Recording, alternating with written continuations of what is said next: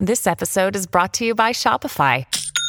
Forget the frustration of picking commerce platforms when you switch your business to Shopify, the global commerce platform that supercharges your selling wherever you sell. With Shopify, you'll harness the same intuitive features, trusted apps, and powerful analytics used by the world's leading brands. Sign up today for your $1 per month trial period at shopify.com/tech, all lowercase. That's shopify.com/tech. From PRX, the Public Radio Exchange, and Sandberg Media, LLC, I'm David Dault with Things Not Seen.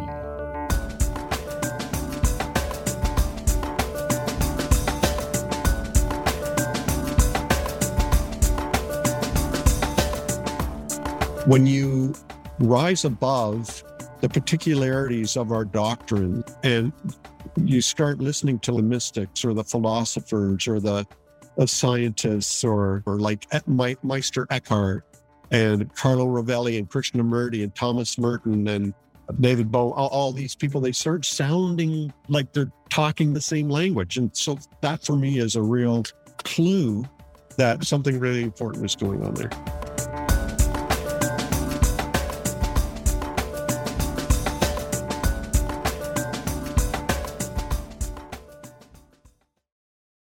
Things Not Seen is made possible in part through the generosity of our Patreon supporters. If you'd like to join them, please go to patreon.com/notseenradio. That's patreon.com/notseenradio. Thank you. Welcome to Things Not Seen. I'm David Dault. Our guest today is David Hayward. He draws and writes as @NakedPastor, which reaches wide audiences with fanciful and hard-hitting cartoons about spiritual abuse, the church's exclusion of LGBTQ plus people, feminism, and faith and doubt. With degrees from Gordon Conwell Theological Seminary and McGill University in Montreal, Hayward served as a pastor for most of his career, but in 2010 he left the professional paid clergy to pursue his passion for spirituality, community, and art. His cartoons and artwork have found their way all around the world. David Hayward and his wife lived near St. John in New Brunswick, and we're talking today about a recent collection of his cartoons called Flip It Like This. David Hayward, the Naked Pastor, welcome to Things Not Seen. Thank you, David. Good to be here. Hello, everybody. I have to say, first of all, I have been a longtime fan of your work, and we here at Things Not Seen oftentimes pass around your cartoons. And so I think that maybe for my listeners who have never seen your work or never encountered Naked Pastor before, maybe you could take a moment or two and just describe what they would encounter if they went looking for Naked Pastor on the many social media platforms where it appears. Yeah, well, if you're going to search for Naked Pastor, I do encourage you to search it as one word. That's my brand name. If you search it as two words, you're going to see things that aren't very much related to me.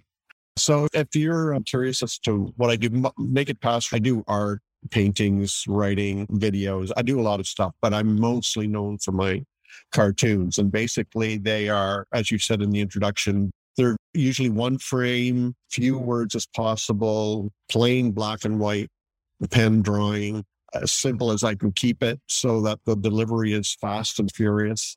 And they address church issues, abuse, inclusion, theology, of course, spirituality, religion in general. And also I talk about a whole lot of other issues too. And sometimes they're funny, sometimes they're poignant, and sometimes they're angry. So there's quite a spread of emotions and in my cartoons. And then I also do, images of Christ and other religious graphic art. So it's quite a diverse sample of my work if you're going to look for Naked Pastor.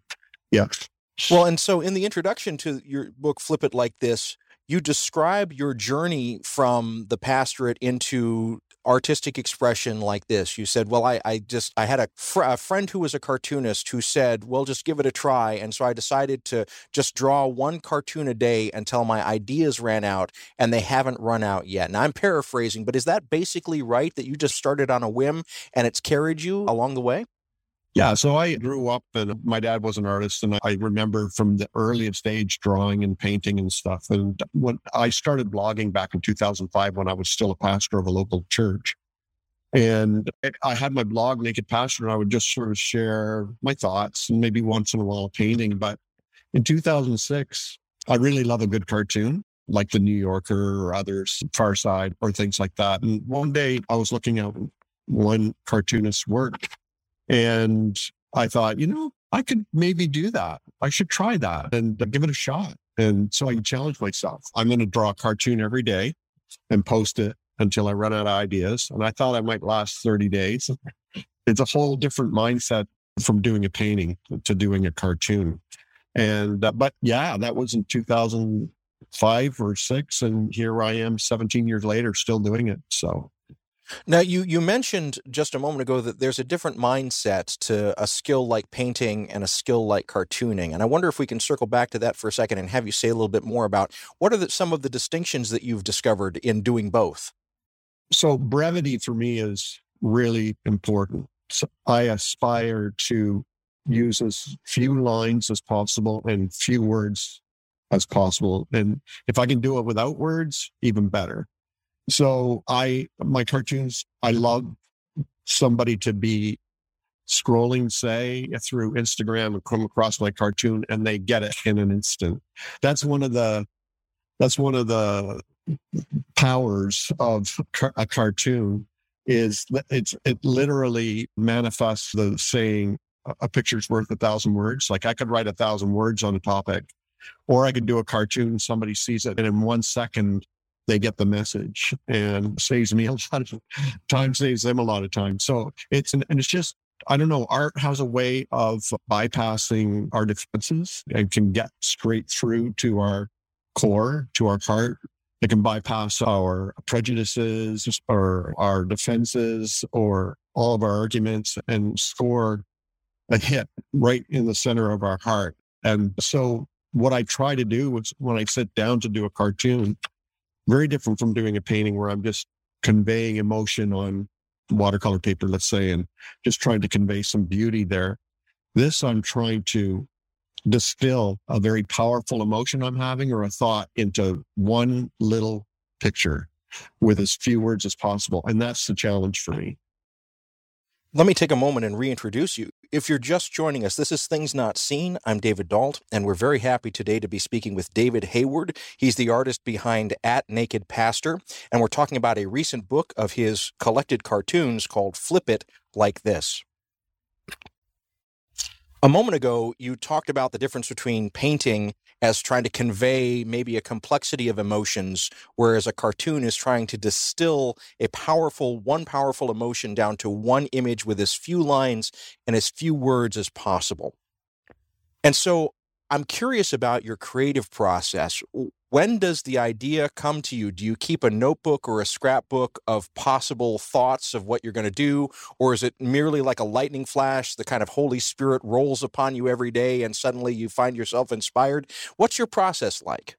Well, I wish it was the Holy Spirit. I'm not sure of that. And I'm sure there's a lot of other people too who would question that. But for me, I have an iPad that sometimes I do sketches on and so on. I prefer drawing on real paper because I love having an original drawing in my possession. If somebody wants it, it can be theirs too. But I do have an iPad. And if I do come up with an idea and it's germ, it hasn't been hatched yet, embryonic, I'll write something down or something like that. But mostly the best cartoons I've found have just come to me. Like they just show up in my head and I sit down and draw as quickly as I can. And so those I find are my best. If I think too hard about it and I'm pushing and pulling and manipulating an idea too much, then it's just not as good. And it's a weird thing because the cartoons of mine that have really gone, say, viral are the most popular are ones that have just popped into my head and I've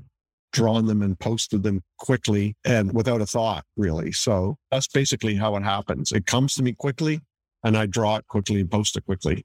So I don't have a storage. I don't have any in queue or anything in line waiting to be posted. It's like I got to come up with something tomorrow. Well, and so this is another part of your process that I'm excited to be able to ask you about, because you mentioned that back in 2005, you were blogging. And that's really 2005, 2006 is also when Twitter was really beginning to come online, and Facebook had already was getting established and was getting spread out from the universities to the masses.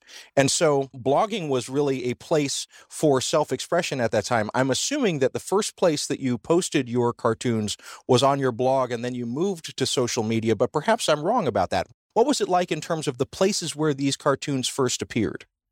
Yeah, so I started blogging just on a basic WordPress platform, and that was back in 2005. And I chose the name Naked Pastor to convey that I was a pastor and I wanted to be open and honest and real and vulnerable, no adornments. There were a lot of pastor bloggers out there, but I wanted to be unique in that I was going to show people everything, like what went on behind the curtain, and not just the great sermons and all the conversions and all the baptisms and the great potlucks and the wonderful coffee and donuts that we serve and the wonderful building and worship music and all this stuff. I wanted them to see the conflict, my struggles with doubt, let's say, how we wrestled with the LGBTQIA reality or women in leadership or all those things. So that's why I called myself the Naked Pastor. And then I just kept posting to my blog, and I noticed people were starting to share them here and there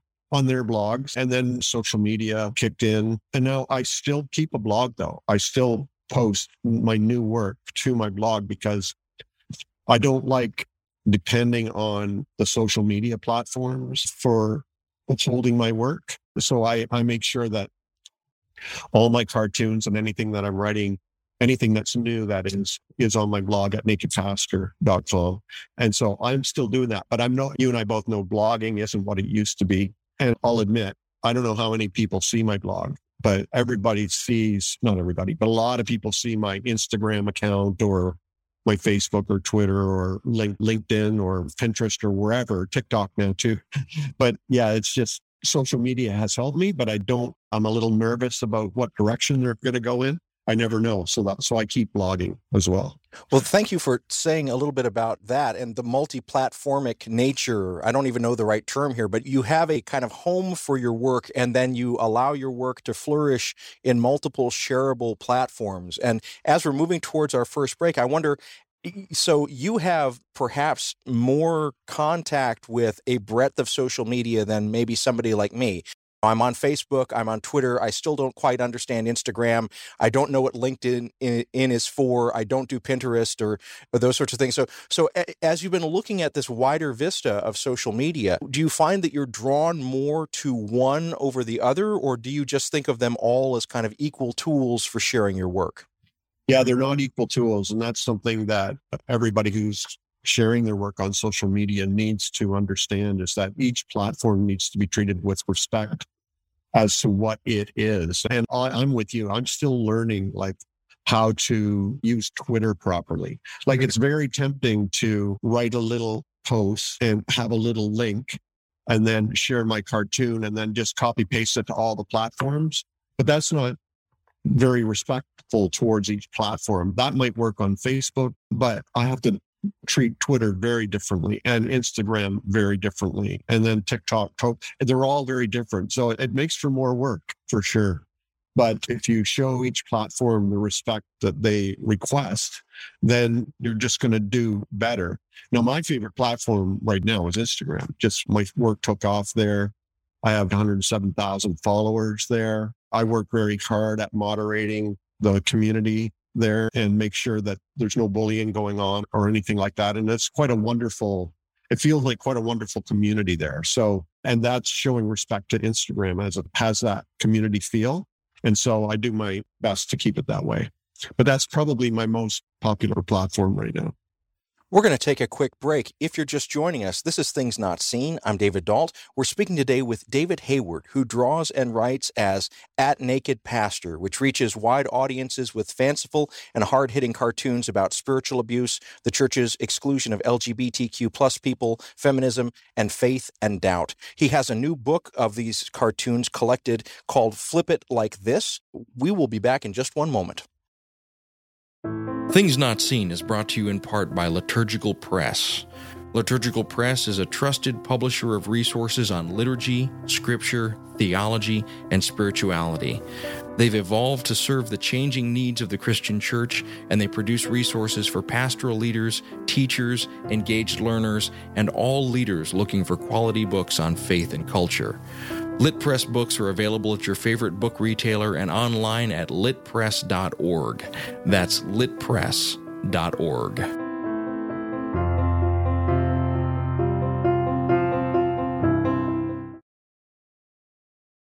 Welcome back to Things Not Seen. I'm David Dalt. If you're enjoying these conversations, please go to our website, thingsnotseenradio.com. There you'll find close to 10 years of these sorts of interviews and conversations, all available for free for your listening pleasure. We're delighted today to welcome David Hayward, who draws and writes as @NakedPastor. And his cartoons reach wide audiences with fanciful and hard-hitting thoughts about spiritual abuse, the church's exclusion of LGBTQ+ people, feminism, and faith and doubt. He has a new collection of these cartoons that has just been released called Flip It Like This.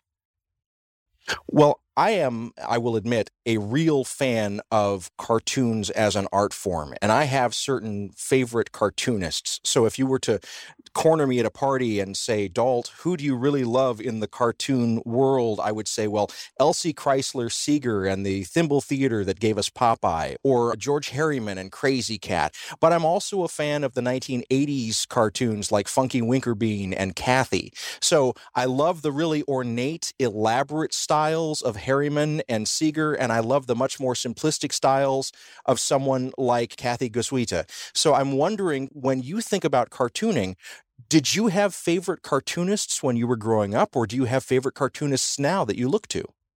I didn't look at the Saturday paper to see the cartoons unless, once in a while I might. But The Far Side, for example, just funny, poignant, but the style of cartoon that I aspire to is anything the New Yorker puts out. I'm just a fan of the New Yorker style of cartoon. And in fact, I have a bunch of their collections in my own library, and I'll go through there just for inspiration. What I find inspiring about that is just the black and white, very minimalist style, and few words. So that, to me, that kind of smart genius cartooning is what really inspires me. But I'll tell you, the cartoonist that inspired me to try cartooning, and I really admired him. His name is, his brand name is Gaping Void. His name is Hugh McLeod. And his tagline was drawing cartoons on the back of business cards. And I remember, I just loved his little simple line drawings and funny, poignant cartoons. And it was actually, I was seeing his stuff he was posting every day. I thought, maybe I could do that. And I really looked up to him, and now we're friends. So it's really cool that should happen. And so that's the guy that actually, he didn't directly inspire me by saying, you should do this. I was inspired by his work to try it. So, yeah.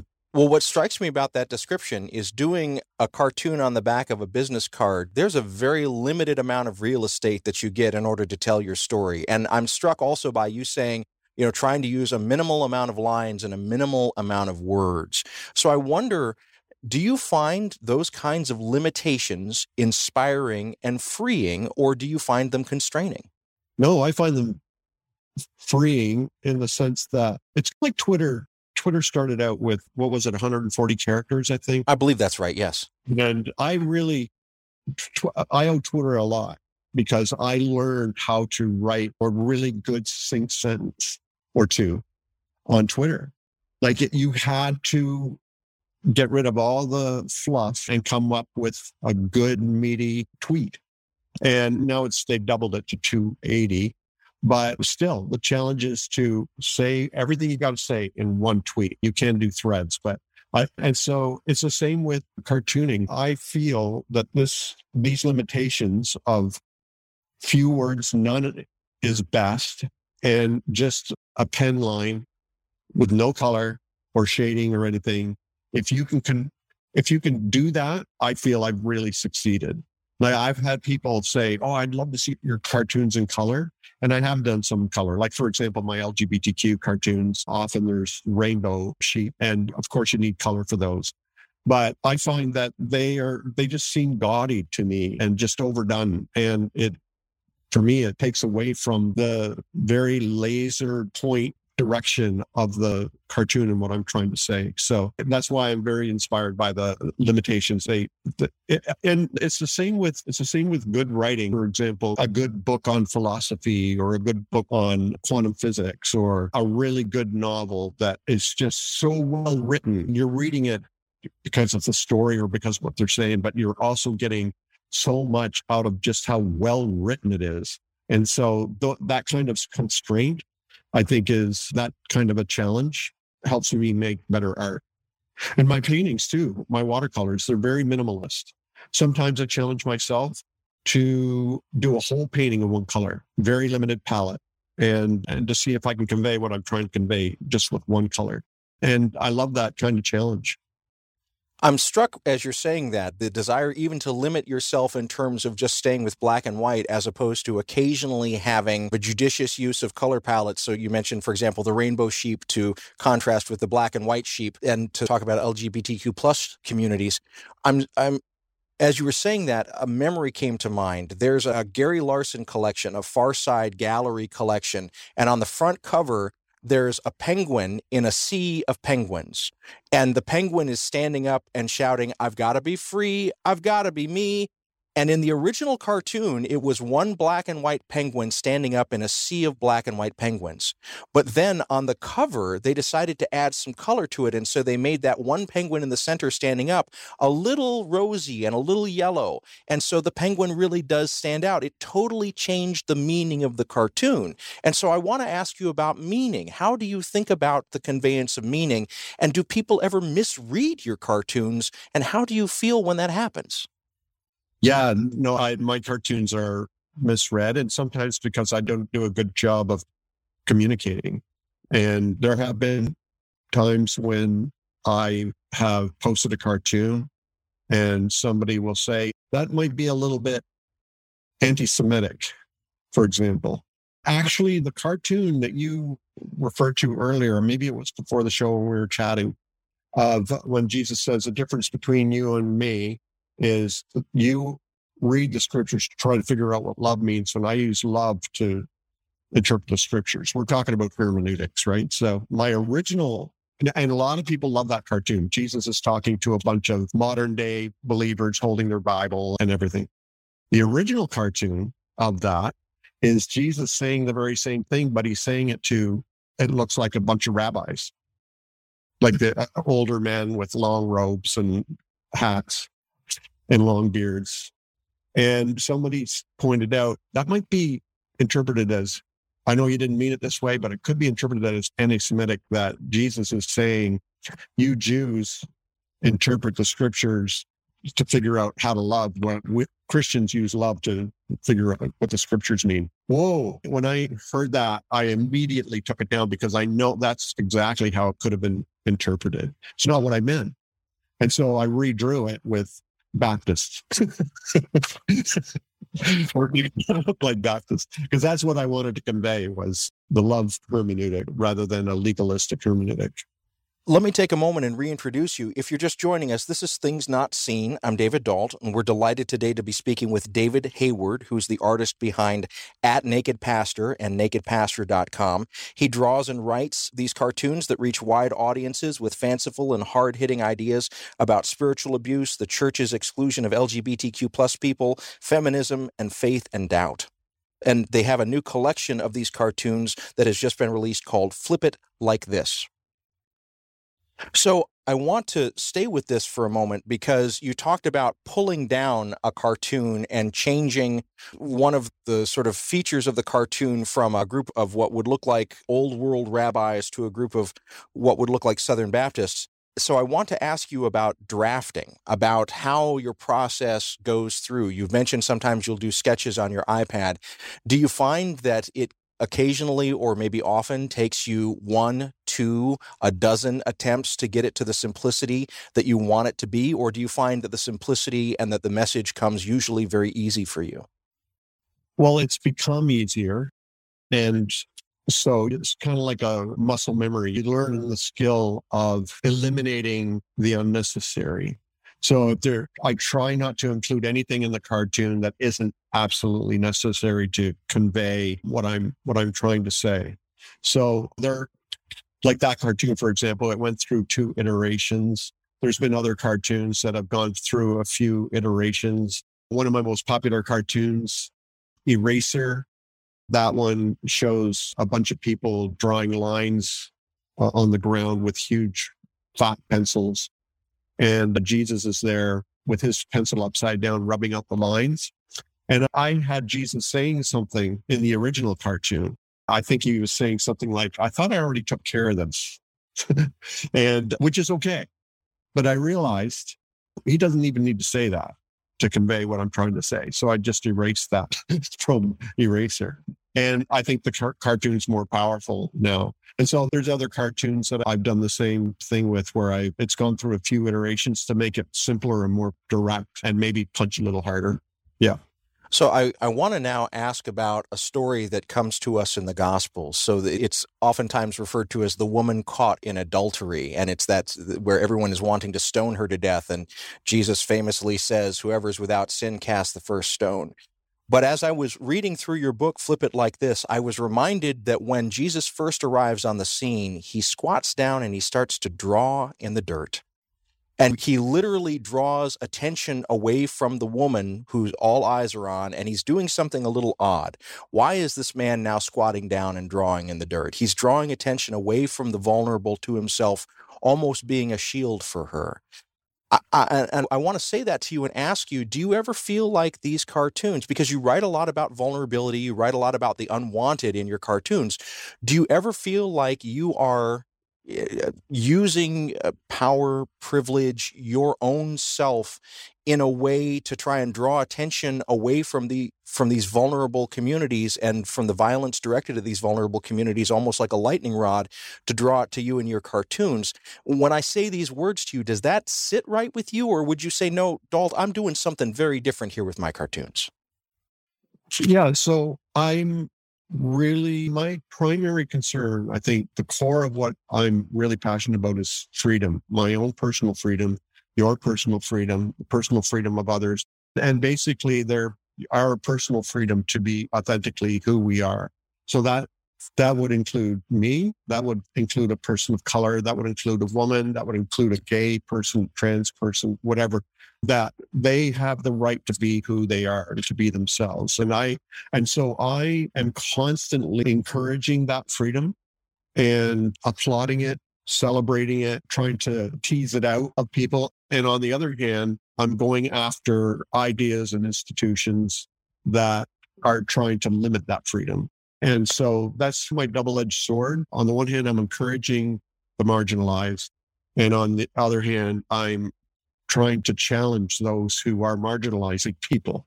So that's my kind of two-edged sword. And so whether I don't really feel like I'm trying to distract people, I do know that my cartoons can have this effect on people because they've told me this, where it'll pop their eyes open. Sorry if that's a bad sound on your radio show, but it'll just pop their eyes open to a new way of seeing things, a new reality, a new paradigm. And so that kind of lightning rod, where it's in an indirect, surprising way, will change somebody's mind. And so that for me is what it's all about. Well, this is something that you actually talk about in your introduction to the book, Flip It Like This. You say a cartoon can slip behind a filter or a defense, sometimes in a way that maybe a sermon cannot. And I was very intrigued by that distinction between the ability to ignore a sermon, and maybe I just am wired differently and I tend to be very drawn to the sermonic style, but I want to hear more about how a person can sit through a 10-minute homily or a 15 or a 20-minute Presbyterian or Lutheran sermon, and they can not get the message, but a cartoon can zap them with the message. Talk to me about that dynamic. Well, it's because during a lesson, your propositional truth or whatever, you're engaging your intellect. And the problem with our minds, as we know, is that it cannot think outside of itself. It's a problem. So that whatever you're taking in is going to come through a filter that's already established. And what doesn't agree with your mind's architecture, it's going to be rejected, and whatever your brain already believes, it's going to be received. So it's very tricky to preach, and it's very tricky to listen to preaching. Like often we're preaching to the converted, and the converted are listening to the same stuff, and nothing happens. I think that's why the gospel writers made it quite clear that Jesus' teaching style was very unique. Storytelling, parables, action, with flip it like this with tables and so on. So it's anything that will sort of shock the mind into a frustration or into a stop or into breaking out or some other way of seeing things. I think art, music, a poem, parable, or an action, these have ways of conveying truth that often propositional teaching can't accomplish. Well, based on what you just said, I think I know what your answer is going to be to this question, but let me ask it anyway. Do you think of your cartoons, David Hayward, as a kind of evangelism? Are you spreading some kind of good news here through this art form? Well, I hope it's good news. I mean, there's a lot of people out there who don't like my work. So I'm often being labeled all wolf in sheep's clothing or a false prophet or stupid or whatever, all kinds of things. But I can only tell you what I hear back from people. And that for me is a good sign. I might feel like I'm doing a good thing, but if I don't hear from anybody, I don't really know. But I am hearing back from people who feel validated and affirmed and encouraged and even loved. People have said they suddenly felt free, finally, and not condemned or judged. And then other people have said, I used to hate your guts. And I just want you to know that I see what you're saying now, and I absolutely appreciate you, or whatever. And then there's others who feel I'm too critical and too unhappy or too judgmental, and I need to back off a little bit. So there's all kinds of responses. But I think people make the mistake who don't really understand what I'm doing, that they assume I hate the church and hate religion and hate the faith, when it's not true. I really do care about community and doing it in a healthy manner and believing things that are beneficial and helpful and true. And so that's why I just keep doing what I do. I keep hearing back from people that it's working. So let's take a quick break. If you're just joining us, this is Things Not Seen. I'm David Dalt, and we're speaking today with David Hayward. He's a cartoonist who draws and writes as @NakedPastor, and his work can be found at nakedpastor.com. His work reaches wide audiences with fanciful and hard-hitting cartoons about spiritual abuse, the church's exclusion of LGBTQ+ people, feminism, and faith and doubt. Many of these cartoons have now been collected into a new volume called Flip It Like This. We'll continue to talk about this book in just a moment. Welcome back to Things Not Seen. I'm David Dalt. Each week on our program, we bring you a rich conversation about culture and faith. If you're enjoying these conversations, please go to our website, thingsnotseenradio.com. There you'll find close to 10 years of these sorts of conversations and interviews, all available for free for your listening pleasure. We're delighted today to welcome David Hayward, who draws and writes as @NakedPastor and publishes cartoons at nakedpastor.com. His work reaches wide audiences with fanciful and hard-hitting cartoons about spiritual abuse, the church's exclusion of LGBTQ+ people, feminism, and faith and doubt. Many of his cartoons have now been collected into a recent volume called Flip It Like This. Well, as I read through your cartoons, there are certain things that come up again and again. There are certain types of characterizations. So, for example, you have an anthropomorphic church, and I'm thinking in particular of a cartoon where Jesus and the church are in bed together, and eventually the church gets bigger and bigger and kind of takes up more and more of the bed until eventually Jesus is pushed out of the bed. Earlier in the conversation, we talked about the various sheep, the black sheep, the white sheep, and the rainbow-colored sheep. And we've also talked about various characterizations of religious figures, be they Baptist ministers or old world rabbis. And I want to ask you now about the fine line between characterization and caricature, and how to draw attention in a fun way without necessarily making fun in the wrong way. And I wonder how you think about those kind of balances and how you straddle that line. Yeah, that's a good question. That cartoon, that one is an unusual one for me because it's in 4 frames and it shows Jesus in the church in bed, and eventually the church just keeps up taking more and more room and more of the blankets until Jesus ends up on the floor. I have another cartoon similar to that where Jesus and the church are in a car and the church is driving, and Jesus says, "Remember when you used to let me drive?" And I think that's a really good cartoon. And it's funny. I think it's cute. It's funny. The church looks at Jesus side-eyed. And I think it's communicate in a disarming way that sometimes the church loses its way, and which should be the way of Christ, in my humble opinion.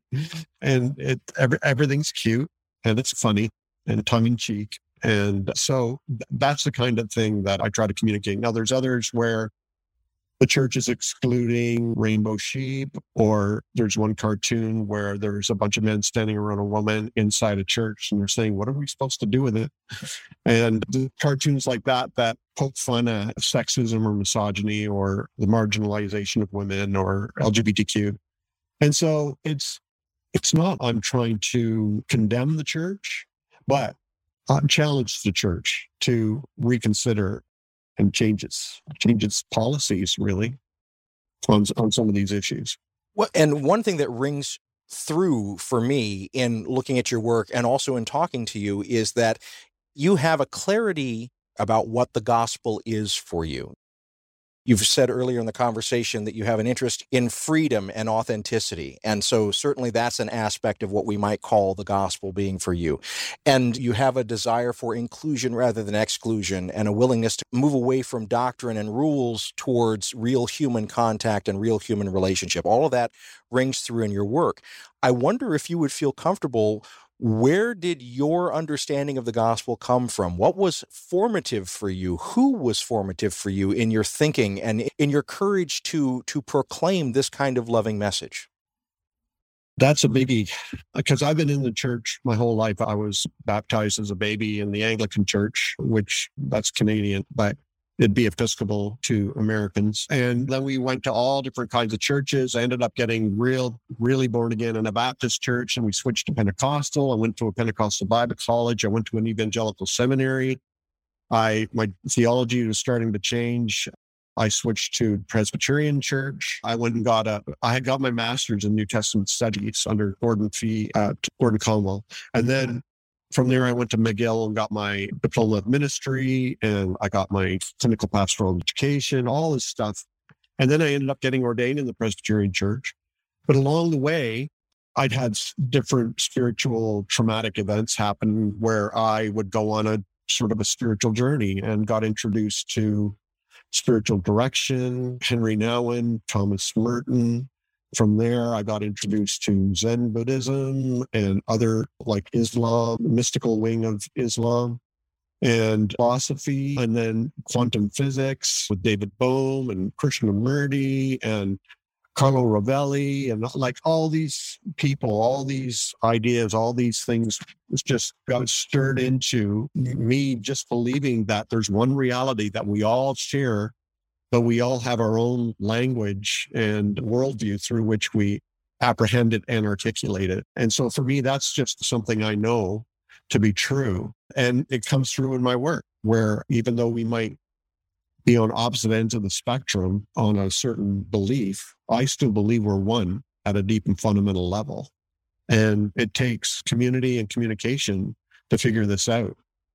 And so for me, I think a real value that I uphold is that I think if any community wrestles with this tension, that it is on its way to being a healthy, functioning community. And that is, how can I be free without violating your freedom? And how can you be free without violating my freedom? And so that rules don't help in that case. What this requires is a daily renegotiation of how we live together in a loving way. And so that, for me, is how I try to communicate in my cartoons as well. Not that I'm right and you're wrong, and I need to convince you of whatever, but that, hey, we're all in this together. We're one, united at a deep and fundamental level. The reconciliation of all things. Through him, we live and move and have our being, et cetera, et cetera. And how can we figure out how to live together? So that to me is, I hope comes through my work. Well, thank you, first of all, for that comprehensive answer. And I was fascinated in the many different influences that you named. I was fascinated to hear the name of Jiddu Krishnamurti. And I'm interested because one of the things that Krishnamurti talks about a lot is freedom versus fear, and the way in which we can move away from fear into, as you said, the kind of freedom that can actualize itself without robbing others of their own freedom. And I'm wondering, since you've talked about how you've been moving in these circles all through your life, did you ever have a chance to actually see Krishnamurti speak, or have you encountered his books, or how did you come to these non-Christian ideas? How did they reach your orbit as well? Yeah, so like right off the bat, though, see, when I started reading Krishnamurti, you're pronouncing it different than I do, but Jiddu Krishnamurti, I don't think his ideas are non-Christian. I think they are true, and what it was true no matter where you find it, no matter what tradition or religion or philosophy it comes from, if it's true. And so when I think I was going through a real hungry spiritual phase, trying to figure things out. And so I was just thumbing through, I think it was Mircea Eliade Dictionary or Encyclopedia of Spirituality or something, just a monstrous collection. And I accidentally came across Krishnamurti, and I thought, this is blowing my mind right now. And then not too long after that, I was in a used bookstore and I came across this tiny little book, paperback, called The Urgency of Change. And I took that home and I devoured that book, and it blew my mind. It blew my mind in a terrifying kind of way, where I just felt the rug had been pulled out from underneath the feet of my brain. And it was a real moment of terror. And so where he was saying the first job of our brains is to protect the organism. So where we are thinking or whatever, its primary motivation is protection, like security and closing us in. And it's a fear response, basically. And that just terrified me. That thought really terrified me. And that sort of propelled me on another leg of my journey too. So where I still, to this day, I've never seen him speak live, but I've seen videos. Amazing all the footage they have of him. But I've seen videos. I've read a bunch of his books, which are most of them are transcripts of his talks, and read a couple biographies and things like that. And he just reading David Bohm, the quantum physicist, or the scientist, Carlo Rovelli, 7 Brief Lessons in Physics. When I'm reading them, even though they might claim to be an atheist or whatever, I feel they're feeding into the truth, and it just feels right. It feels affirming, and it feels true. And I just value, the same with Slavoj Žižek, as crazy as he is as a philosopher. He's hilarious to watch. He's so entertaining to watch and to listen to. He's very difficult to read, but I just feel he's tapping into truth. And when you rise above the particularities of our doctrine, and you start listening to the mystics or the philosophers or the scientists or like Meister Eckhart and Carlo Rovelli and Krishnamurti and Thomas Merton and David Bowie, all these people, they start sounding like they're talking the same language. And so that for me is a real clue that something really important is going on there. I love that answer. And it draws me to think about, because you have chosen to make your cartoons available on multiple social media platforms, they are being spread by the wind, and you can't always anticipate where they're going to land and who they're going to land in front of. And so I'm curious if you have ever heard from people who do not identify as Christians, who have read your cartoons, seen your cartoons, and have been moved in some way towards this greater truth that you're gesturing towards in that answer. Yeah, I do hear from people. I get some funny comments. My cartoons do get spread around. And so, for example, there's one where there's a guy standing inside of a cage that he's putting together, and people are coming up and handing him bars to put on his cage. And he says, the bars in my cage were the expectations of others that I built around myself.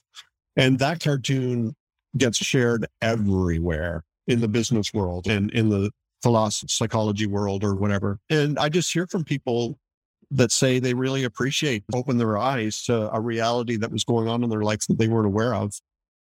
I also hear from, once in a while, I hear from an atheist who says, I don't believe in any of this stuff, but I like your Jesus. So I heard something like that. It just strikes me as funny. And so and then there are others who, for example, allies, advocates, friends of LGBTQIA folk and women and BIPOC and others, refugees, etc., who just really appreciate, anything that can be contributed to a more just world. And that's why I keep trying to do my part to make the world a better place for everybody. You mentioned just a moment ago that people will tell you, even if they're not part of Jesus communities, that they really like your Jesus. But you've also expressed in the introduction to your book, Flip It Like This collection of your cartoons, that you have revisited how to be drawing this Jesus, or how to draw the image of God, because there are the old traditional ways that the Western church sort of understands Jesus and God to be portrayed, and you're both playing into those sometimes and also choosing to challenge those sometimes. So I want to ask you about how the visualization of Jesus is an ongoing conversation for you. Yeah, so there are times when I'm just drawing a plain pen drawing. And so, of course, it's black and white and there's no gray scale. And so all the characters are the color of the paper. But there's been times when I will convey Jesus' brown skin. So like, for example, one of my cartoons, I show Jesus standing in an art gallery, and he's looking at the California Surfer Jesus painting of him, blonde hair, blue eyes, pale skin. And he's standing there, brown skin, with his hands on his chin, examining this painting, just to convey the difference between what Jesus probably looked like as opposed to the Western version. And so, but there are times, like I've drawn cartoons of God as well, where God's a woman or God is colored, and then I have pictures, I've drawn the Holy Spirit who looks like a ghost. A lot of people think that my Holy Spirit is very cute. But I run into a problem sometimes, and that is I might draw a picture of God, and somebody is at the door to come into heaven or at the judgment seat, and the person says, I'm not going in there with all those homosexuals. And God says, well, who said you were going in there? and so that's funny in and of itself. But some people might say, why did you show God as an old white man and with a long beard and white and all that kind of thing? And it's, well, if I drew God as different than the traditional way of us thinking about God, that would totally throw off the cartoon. People would say, why is God young there? Or why has he got brown skin? Where's his beard? Like, what's going on in this cartoon? And so I have to sometimes follow the traditional rules of what God looks like and so on, just to convey the meaning of the cartoon. That's a long answer to a short question. Sorry about that. It's a good answer, though. And as we're coming to the end of our conversation, the last thing I want to ask you, both as a person who enjoys your cartoons and in this conversation here, one of the words that strikes me again and again is that you are coming from a place of settled joy. That's the feeling that I get, that you have an assurance, you have an actualization about who you are and what you are about, what your calling is. That rings out in your work, and that has been very much the feeling I've had in this conversation. I wonder if you feel comfortable speaking about this. What is the touchstone or the wellspring of that kind of joy? How did you come to embody it, if indeed that characterization even rings true to you? What is the source of your joy? Well, I appreciate that. I like that. I wrote that down because I like that very much, settled joy. That does describe how I usually feel on one level. I've been a real searcher for my whole life. And it got to the point when I was in the ministry where I was really ready to throw in the towel because I couldn't reconcile all the parts. It was like I had a 1,000-piece puzzle and I just couldn't figure out what the picture was, because I really did believe somehow, I believe that all is love and we're all connected and united in the reconciliation of all things. Those kind of verses I took literal. And so I couldn't figure out how to make it work or make it fit. And I was really honestly ready to throw in the towel and give up and just say, that's it, I'm done. And then in 2009, I had a profound, I don't know what to call it, like an epiphany moment where I just saw the oneness of all things, where we're deeply connected. There's one reality. We all have our different perspectives and different language and all that, but it's only our thoughts that seem to divide us. We are one. And it was just that immediately peace of mind came to me. It's never left. And it was just, I felt relaxed. The struggle was over theologically. Now, other areas of my life, like there's struggles, but theologically, the dust settled. Everything just was peace.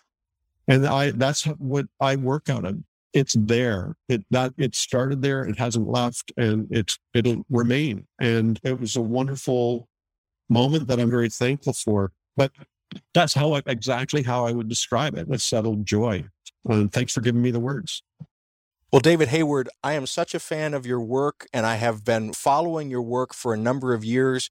It has always been in my wheelhouse to want to talk to you. I'm so grateful that your new book, Flip It Like This, is out to give me an opportunity to have this conversation with you. Thank you for the years that you have spent bringing this art into the world and this message into the world, but thank you especially for taking time today to talk about it with me and my listeners.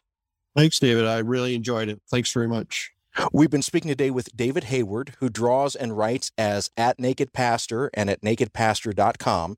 His work reaches wide audiences with fanciful and hard-hitting cartoons about spiritual abuse, the church's exclusion of LGBTQ+ people, feminism, and faith and doubt. Today, we've been talking about a recent collection of his cartoons called Flip It Like This, which is out from Broadleaf Books.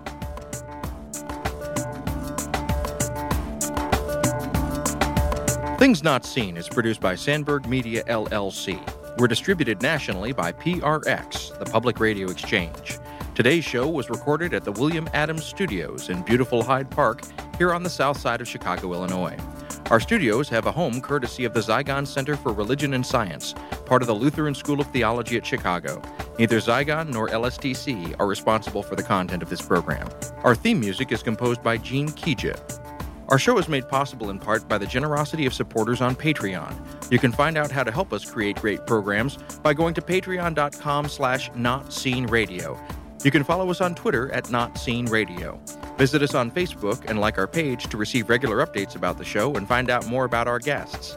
That's facebook.com/ThingsNotSeenRadio. And you can sign up for the free podcast, listen to old shows, send us an email, and find out more about our guests if you visit us on the web at ThingsNotSeenRadio.com. I'm David Dalt, and we'll be back next week with more conversations about culture and faith. Please join us.